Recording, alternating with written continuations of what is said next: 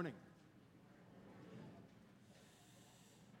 Well, this morning we are continuing our study in the Ten Commandments. So if you have your Bibles, turn with me to the book of Exodus, chapter 20, Exodus 20. If you don't have a Bible, there's one's provided for you in the pew rack right in front of you. Page 61 is where we are this morning. I'll just help you to follow along. Won't be much to follow along with in the sense that there's only one verse that we're looking at this morning. But it might be helpful, I think, for you to orient yourself looking at God's Word to see that this is indeed what He has said to us.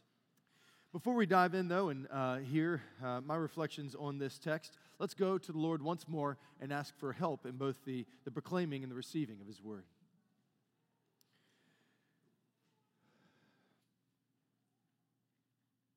Our Father in heaven, hallowed be your name. Holy be your name. Set apart be your name. Magnified be your name. Proclaimed be your name. For your name is worthy of praise. Your name is worthy of trust. Your name is worthy of protection. Your name is the name above all names. There's no name like yours. And Father, because of that, we need help this morning as we consider what it means to not take your name in vain. Lord, we are a people of unclean lips, and we live among people of unclean lips. In our very hearts and in our world that we live, your name is often disregarded and blasphemed and used flippantly. And God, we confess that we are not above it. So Lord, would you help us? Lord, would you help us this morning? Would you help us to have a right estimation of your name, of who you are, that we might love you and delight in you and trust you and follow you? God, we pray that by your Spirit you would work miraculously this morning, that you would convict those who do not yet know you of the great name of Jesus, the name by which anyone may be saved. Those who do know you, that you might help us and convict us of ways that maybe we are irreverent or disrespectful with your name. And that you might encourage us in ways that we are growing to delight in your name. Oh God, might you use this time for your glory and for our good. So give us eyes to see and ears to hear and minds to understand and hearts to believe. Affections that are warmed and wills that are surrendered, bodies that are readied, even as we sang earlier, and tongues that would be reserved to use your name rightly. Oh God, aid us. We pray in the name of Jesus. Amen. Amen. Well, names are indeed important, because names are, it's not just what somebody's called, but it's when you hear somebody's name, you associate things with that person. All right, so let's just try this for a moment. I'm going to say a name. I just want you to think of what comes to mind when you hear this person's name. Tom Brady, the GOAT. That's exactly, I had GOAT written down. That's correct. GOAT, in case you're like, he's a GOAT? I thought, no, greatest of all time, okay? Some sports, there's debate who's the best. There's just not when it comes to who's played the quarterback position. He is the greatest of all time. No debate. Mother Teresa, kind, charitable, loving. Even if you disagree with maybe her approach to faith, you would acknowledge that she was a tender, compassionate woman who loved poor and the outcast. Albert Einstein. Verizon, right? So, no. Genius, brilliant, right? I mean, dude was crazy brilliant. Adolf Hitler. Wow, you can hear the moan because you think if there was ever evil incarnate, it was him. A vile, wicked man. Rosa Parks. Brave, courageous, right? See, a name isn't merely what someone's called. A name is who they are. When you hear someone's name, a flood of ideas and emotions and perceptions and desires even rush in. This is true of people,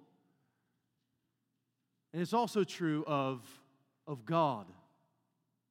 When we hear God's name, there are ideas and perceptions and desires that flood in about Him.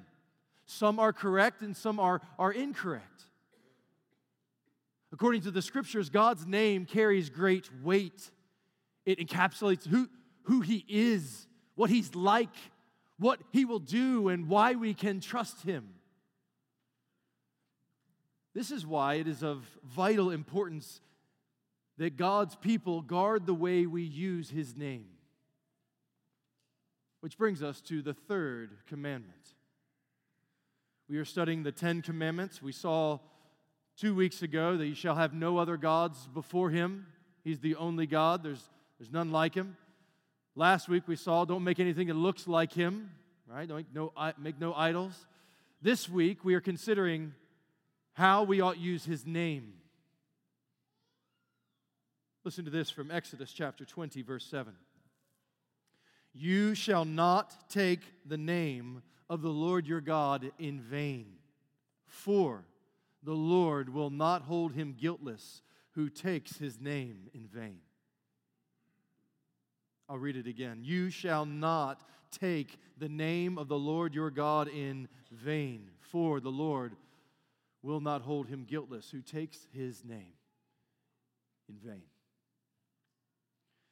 If we're going to summarize what this message is about this morning for us, it could go something like this. Only use God's name in a way that honors who He truly is. Only use God's name in a way that honors who He truly is. So the command's in the negative, there's a positive kind of rewording of it.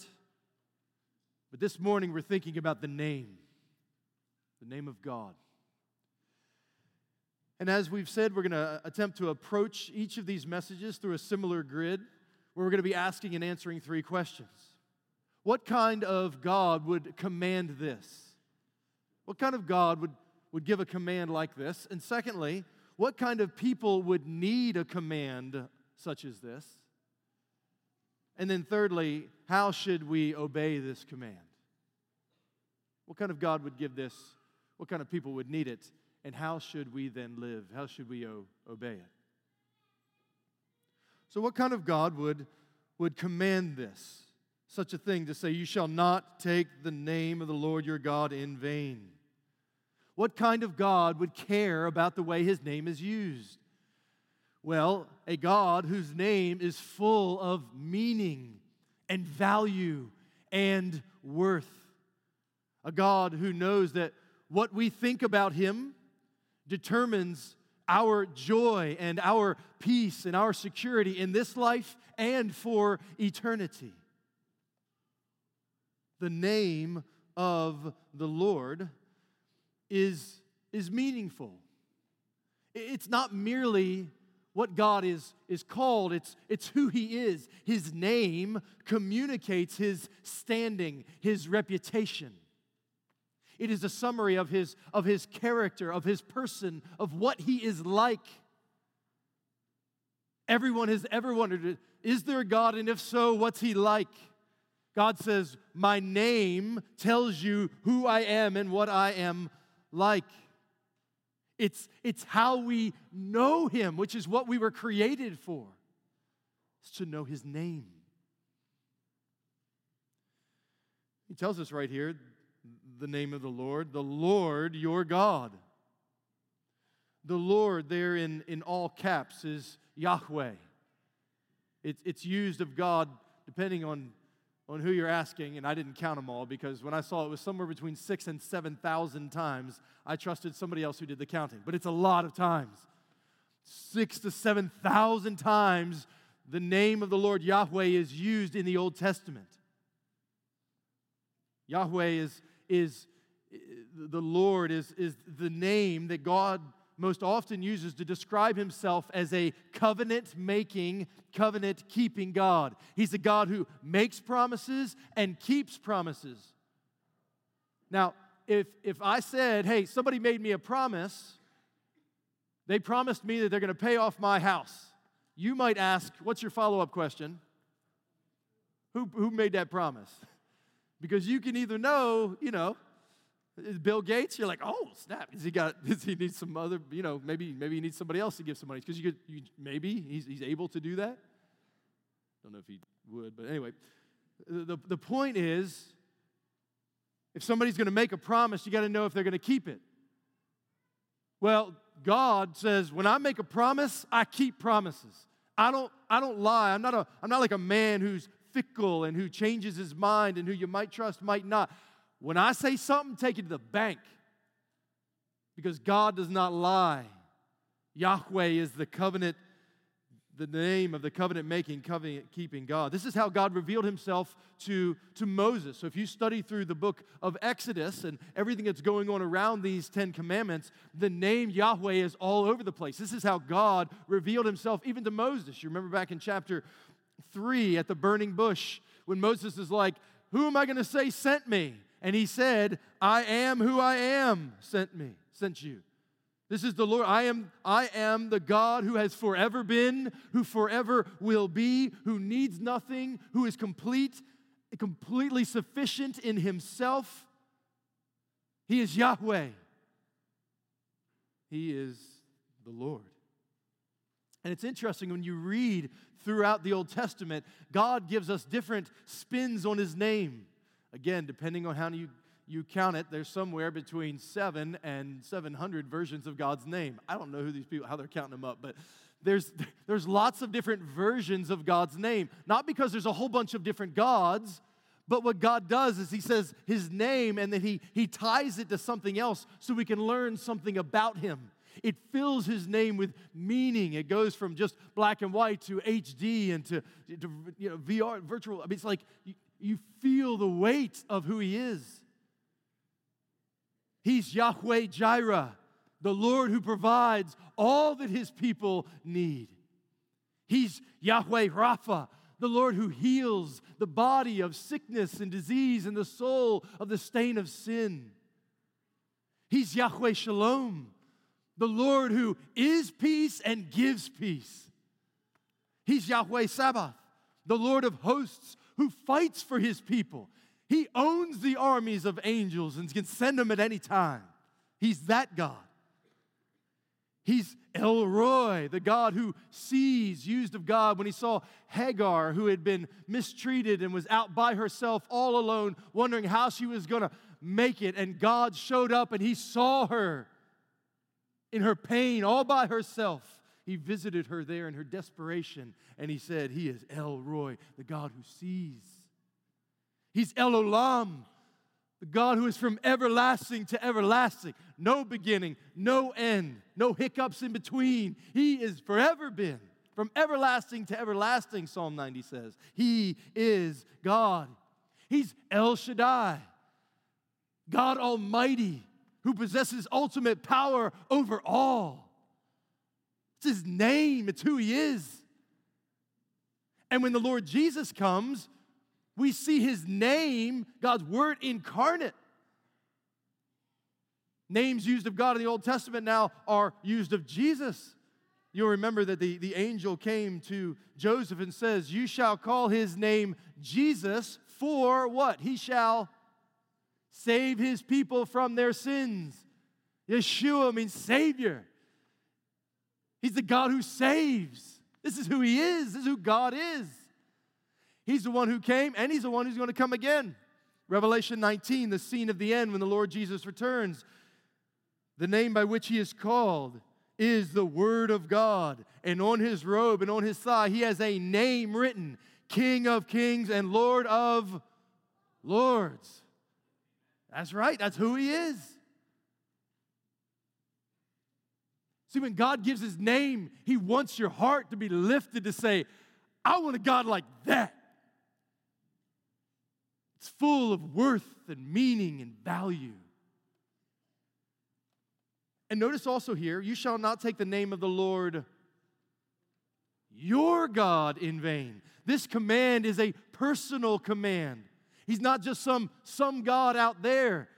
If you are God's people, this is your God. He's a personal God. God gives His name. He reveals Himself that He might be known. Deism is a false idea about God, that He just made it, spin it, and He's off on vacation now. No, no, no. He is a God who is near, who wants to be known.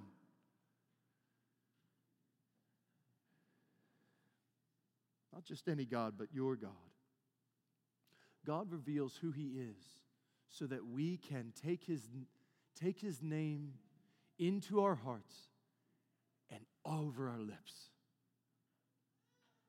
that we might trust His name, delight in Him, and respond to Him rightly. Just listen to this, Psalm 8:1. O Lord, our Lord, how majestic is your name in all the earth. His name's majestic. It's lofty. It's noble. It's magnificent. It's beautiful. How majestic is your name in all the earth. Psalm 113:3. From the rising of the sun to its setting, the name of the Lord is to be praised. Because of who He is, there's a right response to Him. You praise Him. Sometimes you don't even have the words to do it, but you're like, yes, whatever, yes, Him.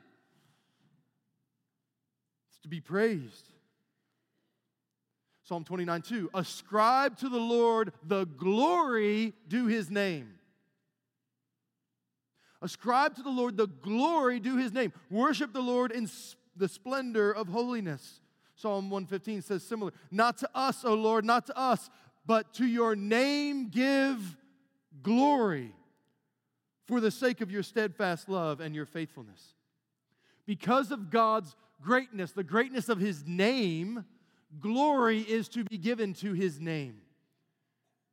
Now, what's glory?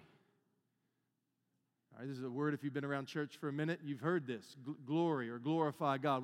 What is God's glory?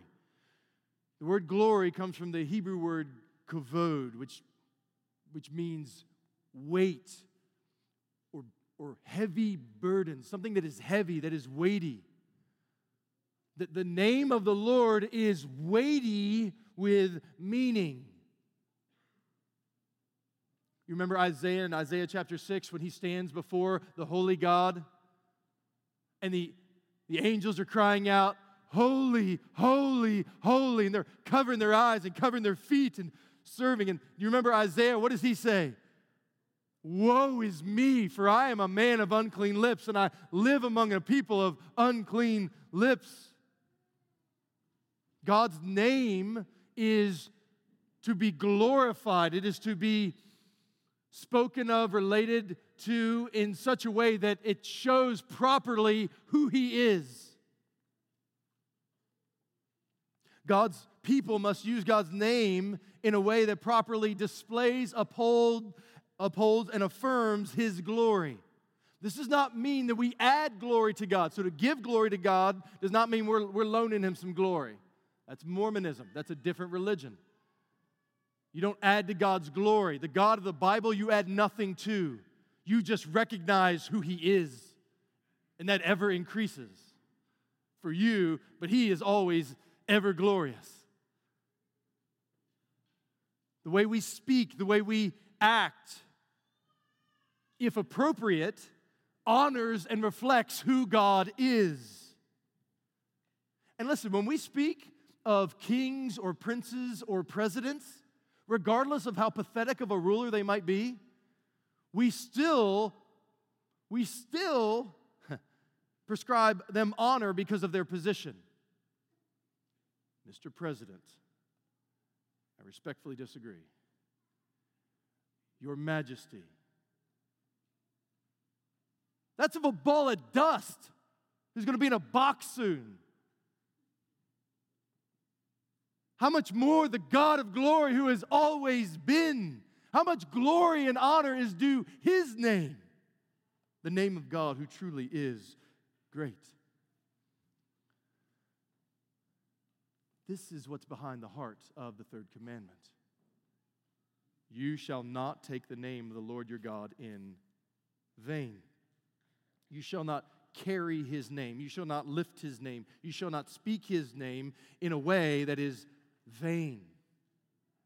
Vain, in this sense, is speaking of something that is futile, that is empty, that is pointless, that is worthless, that is meaningless.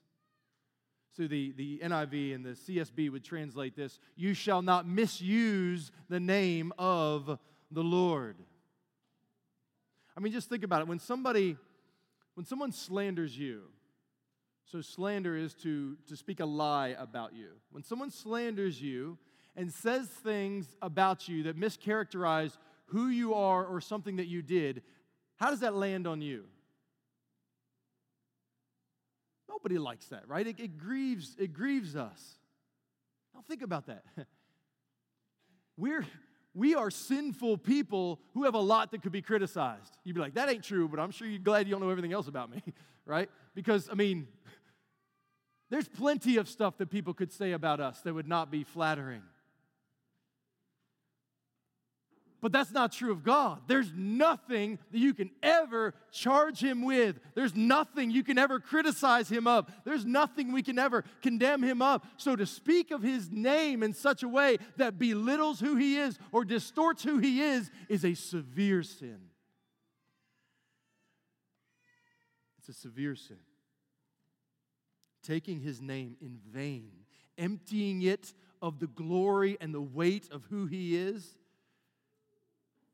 it's a serious sin. God will avenge those who misuse his name. Exodus 20, verse 7, you shall not take the name of the Lord your God in vain, for the Lord will not hold him guiltless who takes his name in vain. God will not overlook those who belittle his name, who mock his name, who use his name as a joke. Leviticus 24:16, whoever blasphemes the name of the Lord shall surely be put to death. All the congregation shall stone him.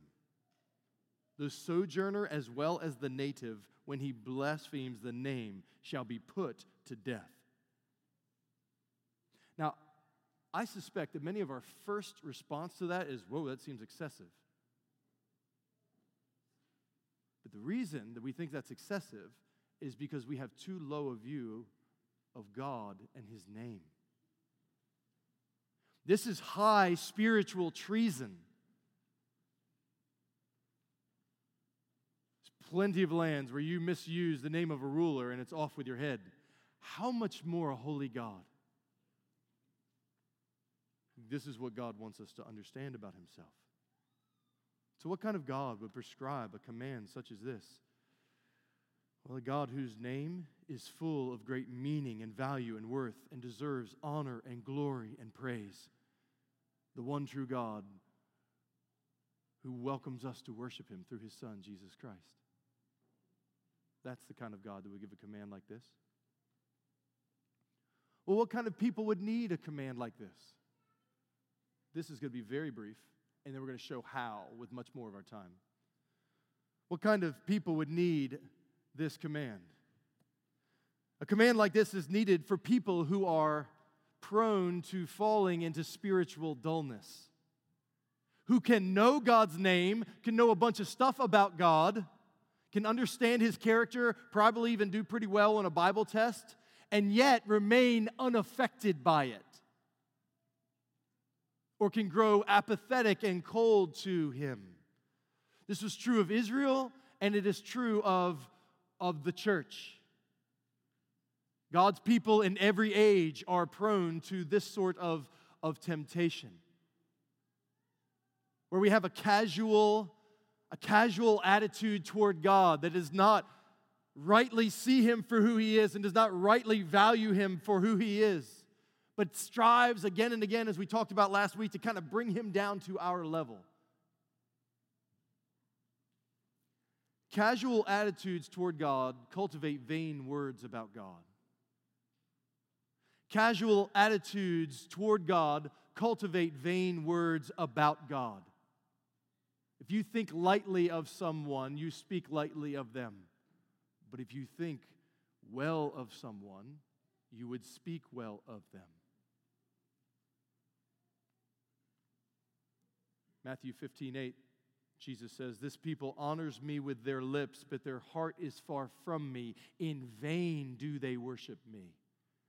They're saying stuff, but their heart is far away.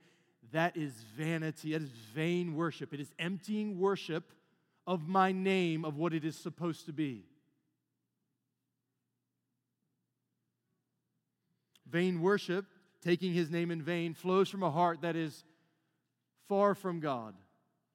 A heart that has been emptied of love, or at least diminished, of missing rightful reverence, off on tenderly treasuring Him, not deeply delighting as we ought, not fostering fervent fellowship with Him.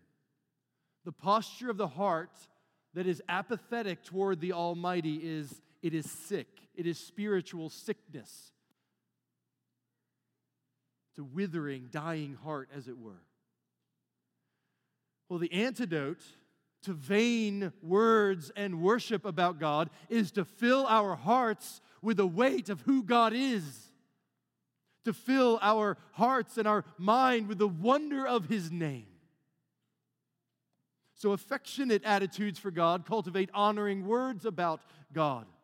Fellowship with God dispels flippancy toward God.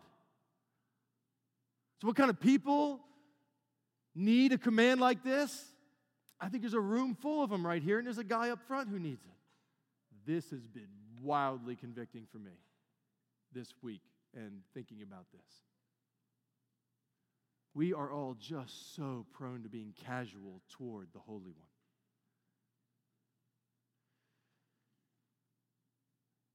So now finally, how should we obey this command?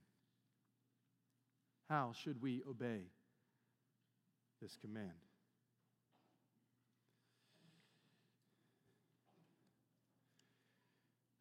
Some Jews in history have gone so far as to say that the way that you obey this command is simply to never speak God's name at all.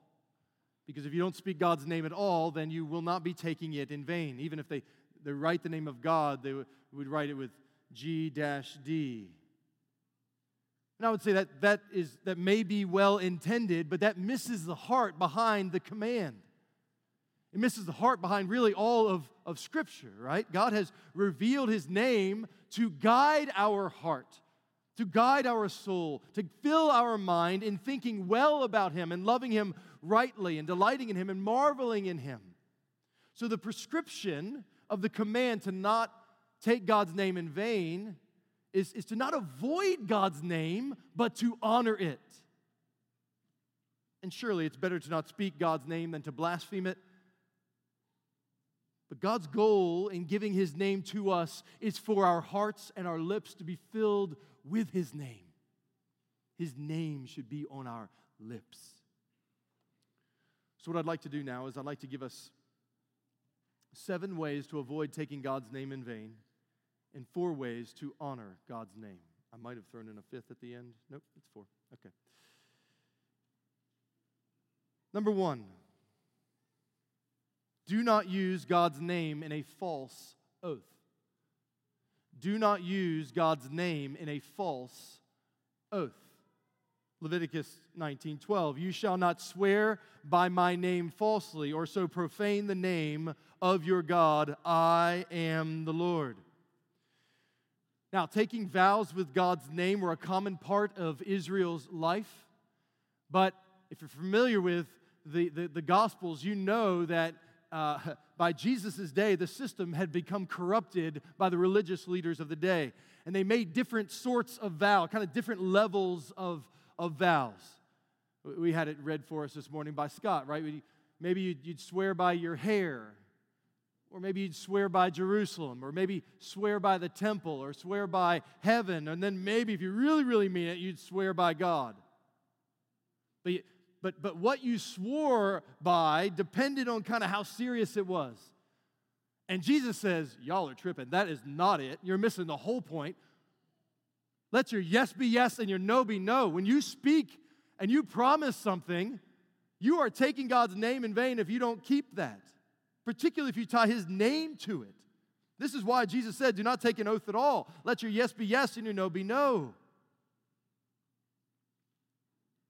Brothers and sisters, those of you who might be visiting and don't yet know Jesus, I just want to encourage you, do not make a promise to God that you do not intend to keep. Do not swear flippantly to him. I remember a time when I was in college, I was not a Christian, and I was in a bad situation. And I remember praying, God, if you will get me out of this one, I promise you I will never do this again.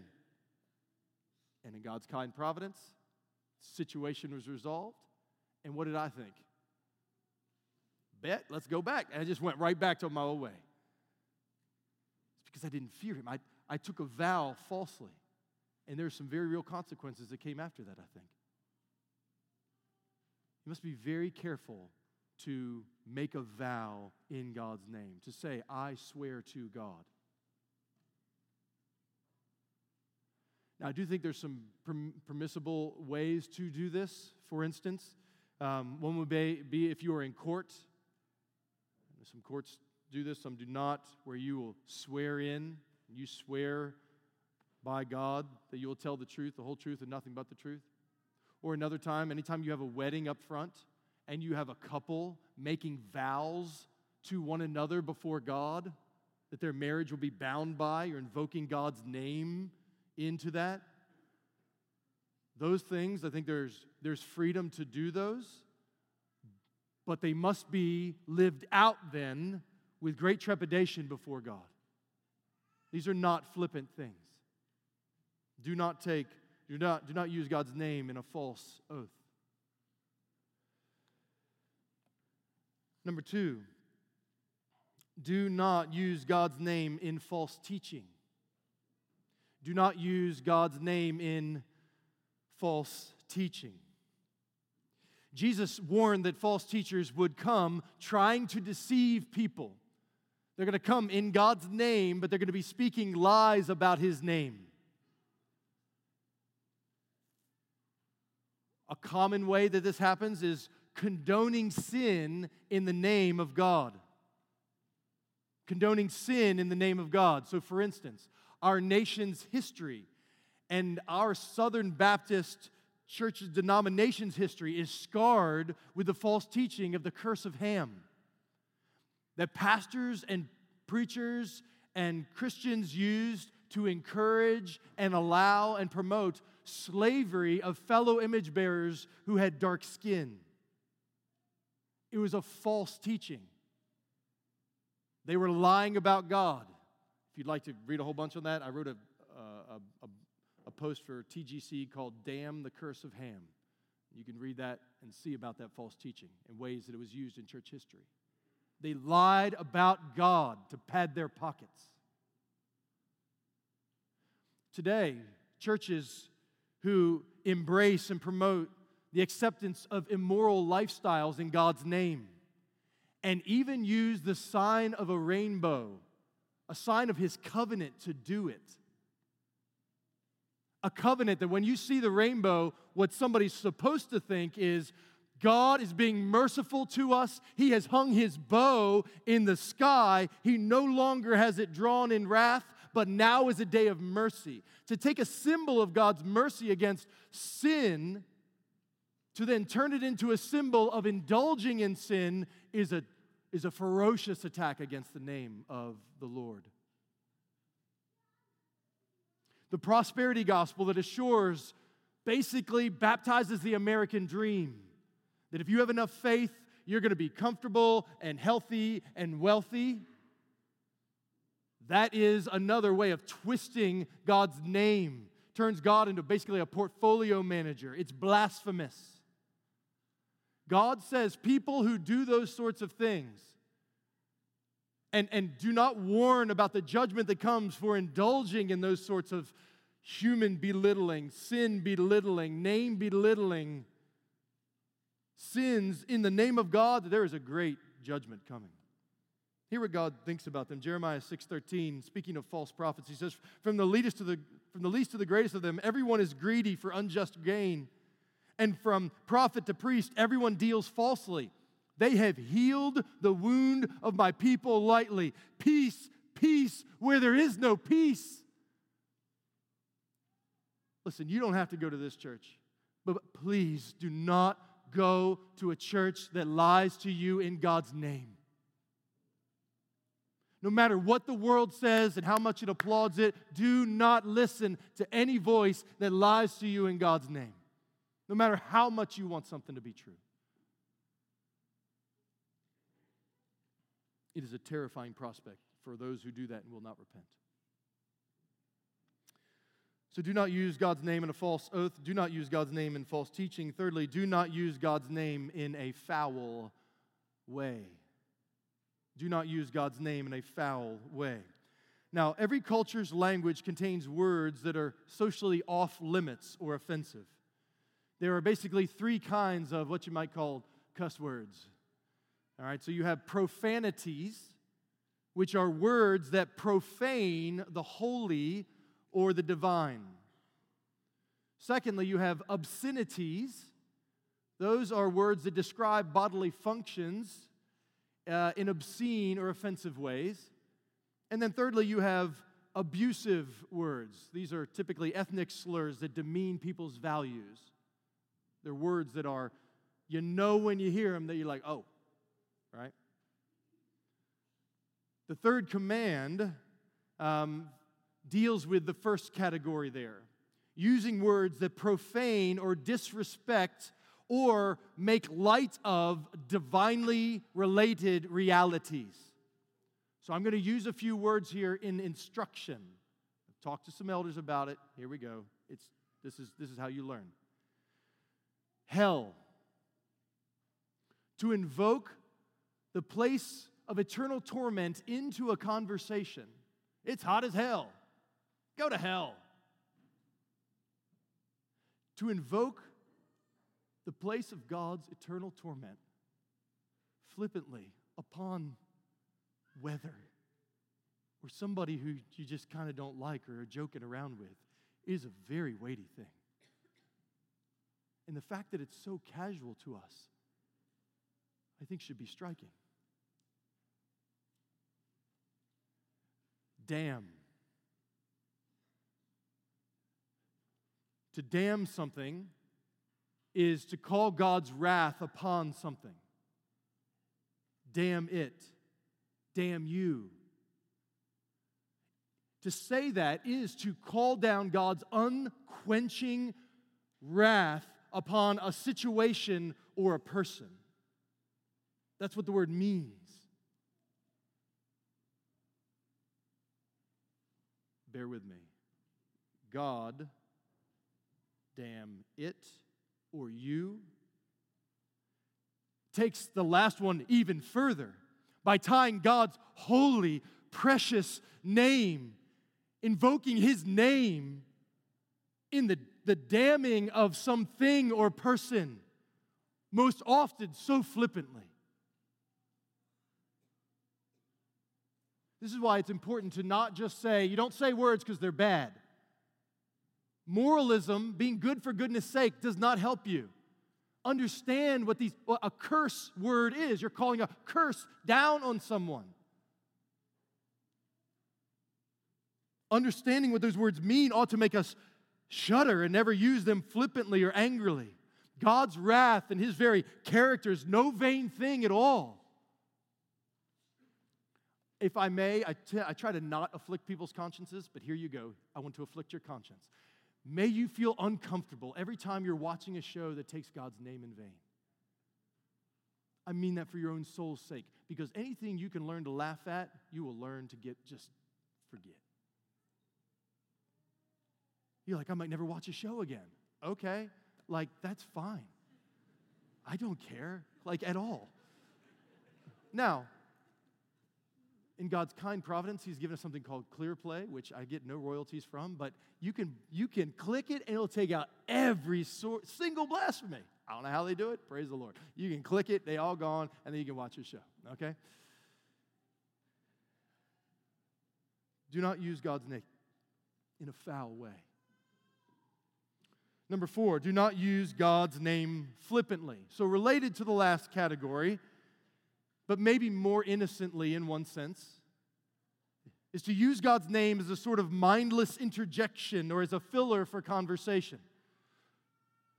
So, the popular phrase, OMG. OMG stands for oh my God, right? OMG, her Insta's so fire, right? Like, okay, fine. I'm glad you like her Instagram page, but there's no need to OMG it. This is what it means. And you're like, well, what I mean is, oh my gosh. Oh, do you? Okay, but does everybody else know that? Just email info@drbc.org. It's fine. Annette will take care of them all. Listen, it's fine. Listen, I recently have heard people say, oh God, or oh Jesus, as interjections about a Starbucks drink being too hot. I know why you're laughing. It's not funny. A jump shot being missed, and someone's driving being awful. They were from Maryland. But it's a commonly known fact. Maryland drivers are the absolute worst. Sorry. If you're going from Maryland, the Lord redeems everything. Yes. It's fine. Anyway.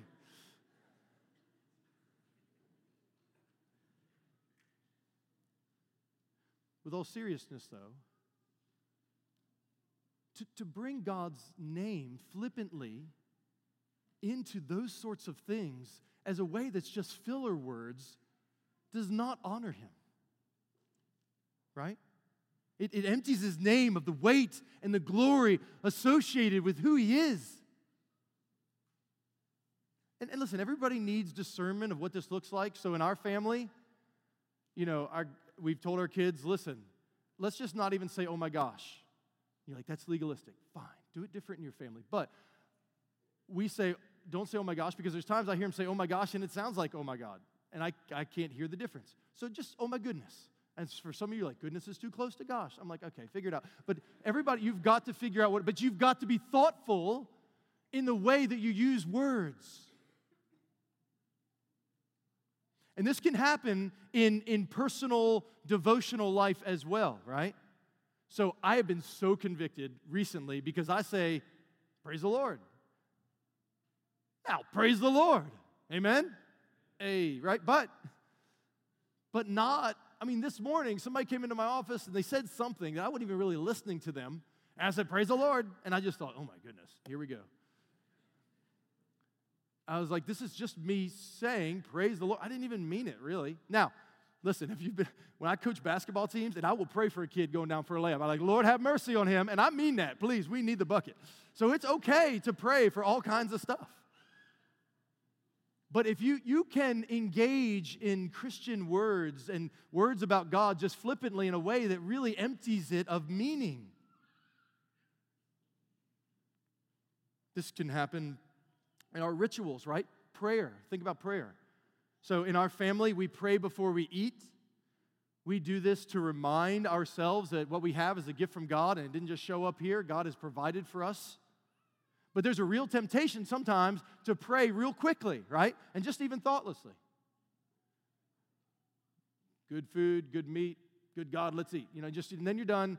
But what is that? People do that kind of stuff. Lord, thank you for the food. Amen. Everything, amen. And you just scarf it down. And there's not really thinking there. So I would encourage us to take a deep breath, pray, make it meaningful, which does not mean it needs to be long. It just needs to be thoughtful.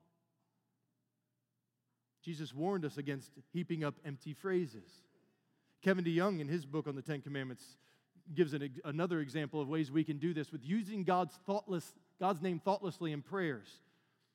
Something like, Father God, Lord, we come before you, Father God, and thank you, Father, for dying on the cross and rising from the dead, Lord Jesus, to help us love you. There's a few problems with that. First, it's a mess of the Trinity. The Father didn't die on the cross. Secondly, God's name gets treated like a comma, which, again, if you're like, I'm just talking to him, like that's between you and the Lord, that's fine. I'm just saying there are times that we can start to use his name in a way that we're not even thinking about it. That can happen in singing. I mean, I assume this morning some of you may have potentially been tempted that we're singing songs to a holy God about holy things, and your mind is somewhere else on something else. I think in those moments, first of all, do not be overwhelmed with condemning guilt. Just realize the Lord knows that we are but dust. And at the same time, grab it and say, Lord, help my mind and my heart to be focused now. Help me to sing to you. Grab me. Help me, Lord. That honors him. But be careful. Listen, singing is spiritual warfare. Praying is spiritual warfare. Reading the Bible is spiritual warfare. That's why it's hard to focus. Here in just a little bit, Tim's going to come up and he's going to get baptized, Lord willing. And he's going to get baptized in the name of the Father, the Son, and the Holy Spirit. He's going to take his name and say, I'm with Jesus now. Praise the Lord. But that requires something now. Because from here on out, how many of you came this morning to see Tim get baptized? All right, they see some witnesses. Yes, praise the Lord. Mean that. And listen, like that means something now. He's associated with Jesus. Be mindful of that for those of you who have been baptized. Also, taking the Lord's Supper in an unworthy manner. Don't just go through the motions, Welch's and wafers, right? I mean, like it's appetizer before we go out to eat. No, consider the Lord's Supper. It's His. It has His name on it. I think one of the most common ways we can take the Lord's name in vain is the way we take the Lord's Supper. Be careful. We'll talk about that more tonight at the members' meeting. Number 5, do not use God's name to further a personal agenda. Do not use God's name to further a personal agenda. God's people can be tempted to use God's name in a way that manipulates others for your own selfish benefit. Now, I understand there's some degrees of I didn't mean to do it that way kind of thing, but this is a category that we all need to give thought to, especially those of us who come from backgrounds that the God told me or God said this to me kind of stuff is very regular. There's ways that you can use God's name to further personal agendas. For instance, you can do that in business. Now, up here, it doesn't help so much to be a Christian. But in the South, listen, y'all, if you're not a Christian, everybody thinks you're suspect. So that's why they literally, in the town that I used to pastor in, they had something called the Shepherd's Guide, which was a database for Christian businesses because you could trust them and you want to support fellow believers. Now, you think some people pretending that they Christians and put a little fish on their truck so that you get them over to do your plumbing? That can happen. That could be taking the Lord's name in vain. You're putting His name on a personal agenda. Or, I don't know if you've heard about this, but sometimes politicians will sometimes use God's name in order to get elected. I'm not sure if you've heard that or not, but that happens. Did you know that we've had 46 presidents? Does anybody know how many atheist presidents we've had? 0, really. I don't think I believe that. Why have we never had an atheist president? Because the politicians are smart. They know you at least got to have the God thing on you in some way, shape, or form in order to get votes. Brothers and sisters, be very careful. There's a real pull over there to put a front on, especially depending on who's in office. Be careful. Using God's name to advance your political career takes His name in vain. Oh, I have so many examples.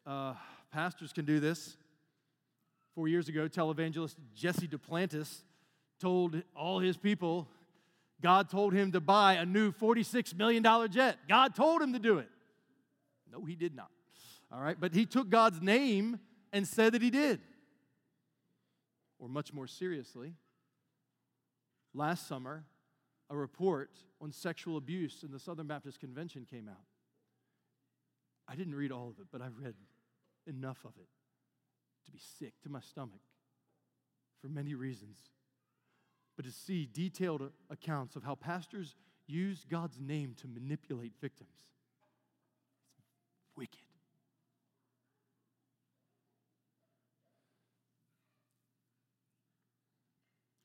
Same sort of thing can happen when you apply God told me to a phrase as a sense of authority on our ideas, our plans, our opinions. God told me to do this, or God told me to tell you this.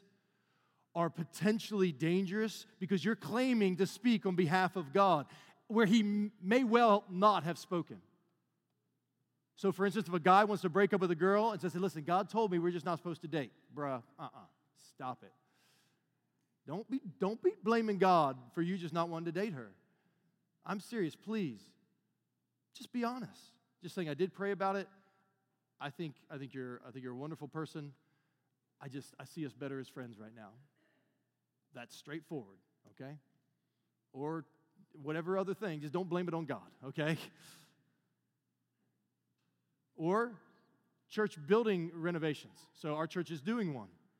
There could be a real temptation by some to come out and say, listen, God wants us to do this. Your pastors did not do that because we didn't get any emails from Jesus. Like we prayed, we see a need, we think it's wise to do some stuff, and we see as best as we can tell, we think this is the right thing to do. There's a big difference there. We must all guard ourselves from claiming that we know God's will for something that is not scriptural. There's a real danger in dressing up our will and cloak it in the name of His will. Misusing that is a way to take His name in vain. Number 6, do not use God's name to make false promises that God has not made. There's many ways that this happens. One of the ways I see it most regularly among God's people is when someone is sick. When someone is sick and a well-intended person makes promises to somebody about the health of their loved one. We lived in Texas. There was a family the mother grew ill with a very severe cancer. She had 4 children, and her husband was our youth pastor at the time. And some well-meaning pastors assured her and assured him that God had told them that she would be healed. And she died. And yes, she will be healed. The great resurrection, the Lord Jesus brings her forth from the grave. It wrecked him. He doesn't follow the Lord anymore. He said, God lied to me.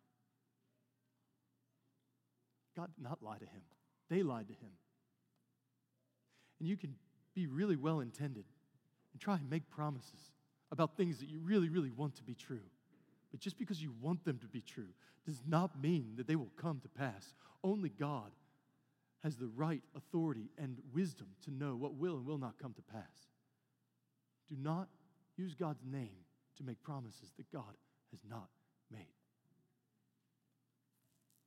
And finally, do not claim God's name while living as a fake believer.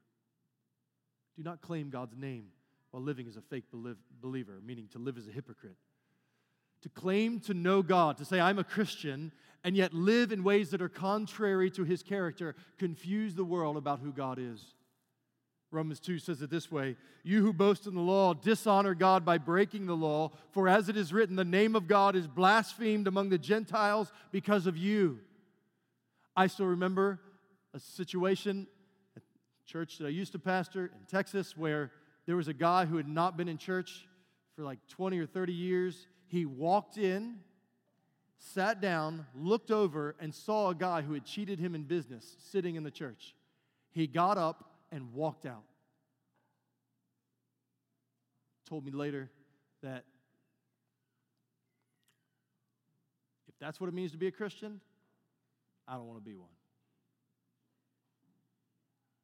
I've heard many stories about that. Listen, I want to say, if you're a Christian, you're going to sin, you're going to disappoint people, you're going to confuse people. That happens. But you've got to go back and you've got to make wrongs right. You got to say, hey, listen, I didn't treat you right in business, or I lied to you, or I was not honest with you, or I was not straightforward, or I shouldn't have talked to you that way. I dishonored God, and I want to ask you to forgive me. That glorifies God. Which moves us to the final few considerations about how to not take God's name in vain. Well, the opposite is true. Use God's name in a way that honors who He truly is. Number one, seek salvation in the name of Jesus. Seek salvation in the name of Jesus.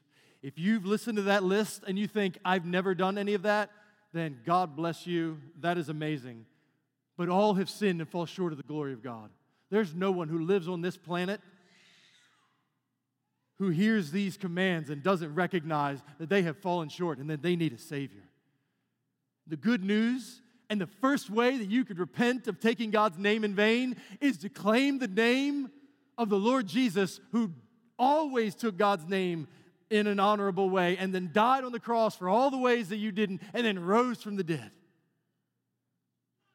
Acts 4:12 of Jesus, there is salvation in no one else, for there's no other name under heaven given among men by which we must be saved. You're like, I've done it too much, I've wandered too far. No, Romans 10:13, everyone who calls on the name of the Lord will be saved. The name of Jesus is a strong tower. Run there and find refuge for your sin. The Lord Jesus died on the cross and shed his blood to wash away all of your blasphemies. And he welcomes those who have taken his name in vain to now take his name in a way that is honorable and worships him. So, seek salvation in Jesus' name. Secondly, speak God's name as holy. Speak God's name as holy. The opening prayer this morning before I began to preach, Matthew 6:9, pray like this: Our Father in heaven, hallowed be your name. Make that your prayer and make that your ambition in study. Study the names of God. Learn about him. Fill your heart, fill your mind with the name of God, with his character, what he says he's like. Fill your affections. Let them warm by the fire of his name, that you might know him and love him and cling to those things and say, God, you said you're like this. Help me trust you. Doing that, claiming his name in that way, brings him much glory and much honor, because he keeps saying, everything that's stuffed into your name is true. I trust you. Hallowed be your name. So speak God's name as holy. Thirdly, suffer for the sake of his name. Suffer for the sake of his name. Jesus said, if the world hates you, you know that it has hated me before it hated you. If you were of the world would love you as its own. But because you are not of the world, but because I chose you out of the world, therefore the world hates you. Remember the word that I said to you, a servant is not greater than his master. If they persecuted me, they will also persecute you. If they kept my word, they would also keep yours. But all these things they will do to you on account of my name, because they do not know him who sent me. Brothers and sisters, if you're going to follow the Lord Jesus, it is going to require that you suffer for his name. Cling to his name in salvation. Herald his name, pray his name, speak his name as you're making the journey, and be willing to suffer for the sake of his name. It brings honor to his name.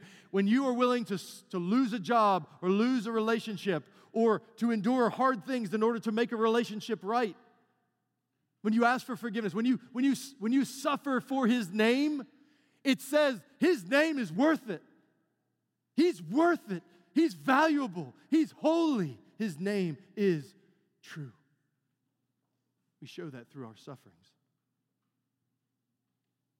And then fourthly and finally, set your heart on the day that you will bear his name. Set your heart on the day that you will bear his name fully and finally. Listen to this. Philippians 2, therefore God has highly exalted Jesus and bestowed on him the name that is above every name, so that at the name of Jesus every knee should bow in heaven and on earth and under the earth, and every tongue confess that Jesus Christ is Lord, to the glory of God the Father. It's true now. Jesus is the name above every name, but there's a day coming when every person who has ever lived, including everyone in this room, will be standing before the holy God whose name we've been talking about this morning. And when the name of Jesus speaks, people will either fall down because they know him and love him, or they will fall down and surrender because they're about to be judged. Which one you are is not determined on that day, it's determined in this day. Today is the day of salvation. Today is the day to flee to Christ and his name for grace. Today is the day. Flee to him. And have that day in view in every situation and decision. Every time you speak His name, every time you engage in anything, have that day in view when you will stand before Him and bow before Him, because this is the hope of God's people. It's what's on our hearts and soon shall be on our foreheads. Revelation 22. Then the angel showed me the river of the water of life, bright as crystal, flowing from the throne of God and the Lamb through the middle of the street of the city. On either side of the river, the tree of life with its 12 kinds of fruit, each yielding its fruit each month. The leaves of the trees were for the healing of the nations. No longer will there be anything accursed there, but the throne of God and the Lamb will be in it, and His servants will worship Him. And they will see His face, which was our hope of commandment 2, and His name will be on their foreheads. The second and third commandment here, part of the promise of God's people, is that one day, whatever it means for His name to be on us, that will be realized. Let your heart long for that day, and it will guard you from taking His name in vain. Let's pray. Oh, Father, we need help. We need help that we might guard our hearts and our minds and our tongues. Lord, in this room, filled people who have misused your name. Lord, I have done that. Lord, we know that your word tells us that you will not hold guiltless those who take your name in vain. So we acknowledge and confess that we have fallen short, and we thank you. We thank you for the hope that is in Jesus, that He who knew no sin became sin on our behalf, that He who had no guilt took our guilt for those who would trust in Him. So, Lord, I pray that you would meet us wherever we are, whether we know you or don't, and help us to honor your great name. We pray in the name of Jesus. Amen.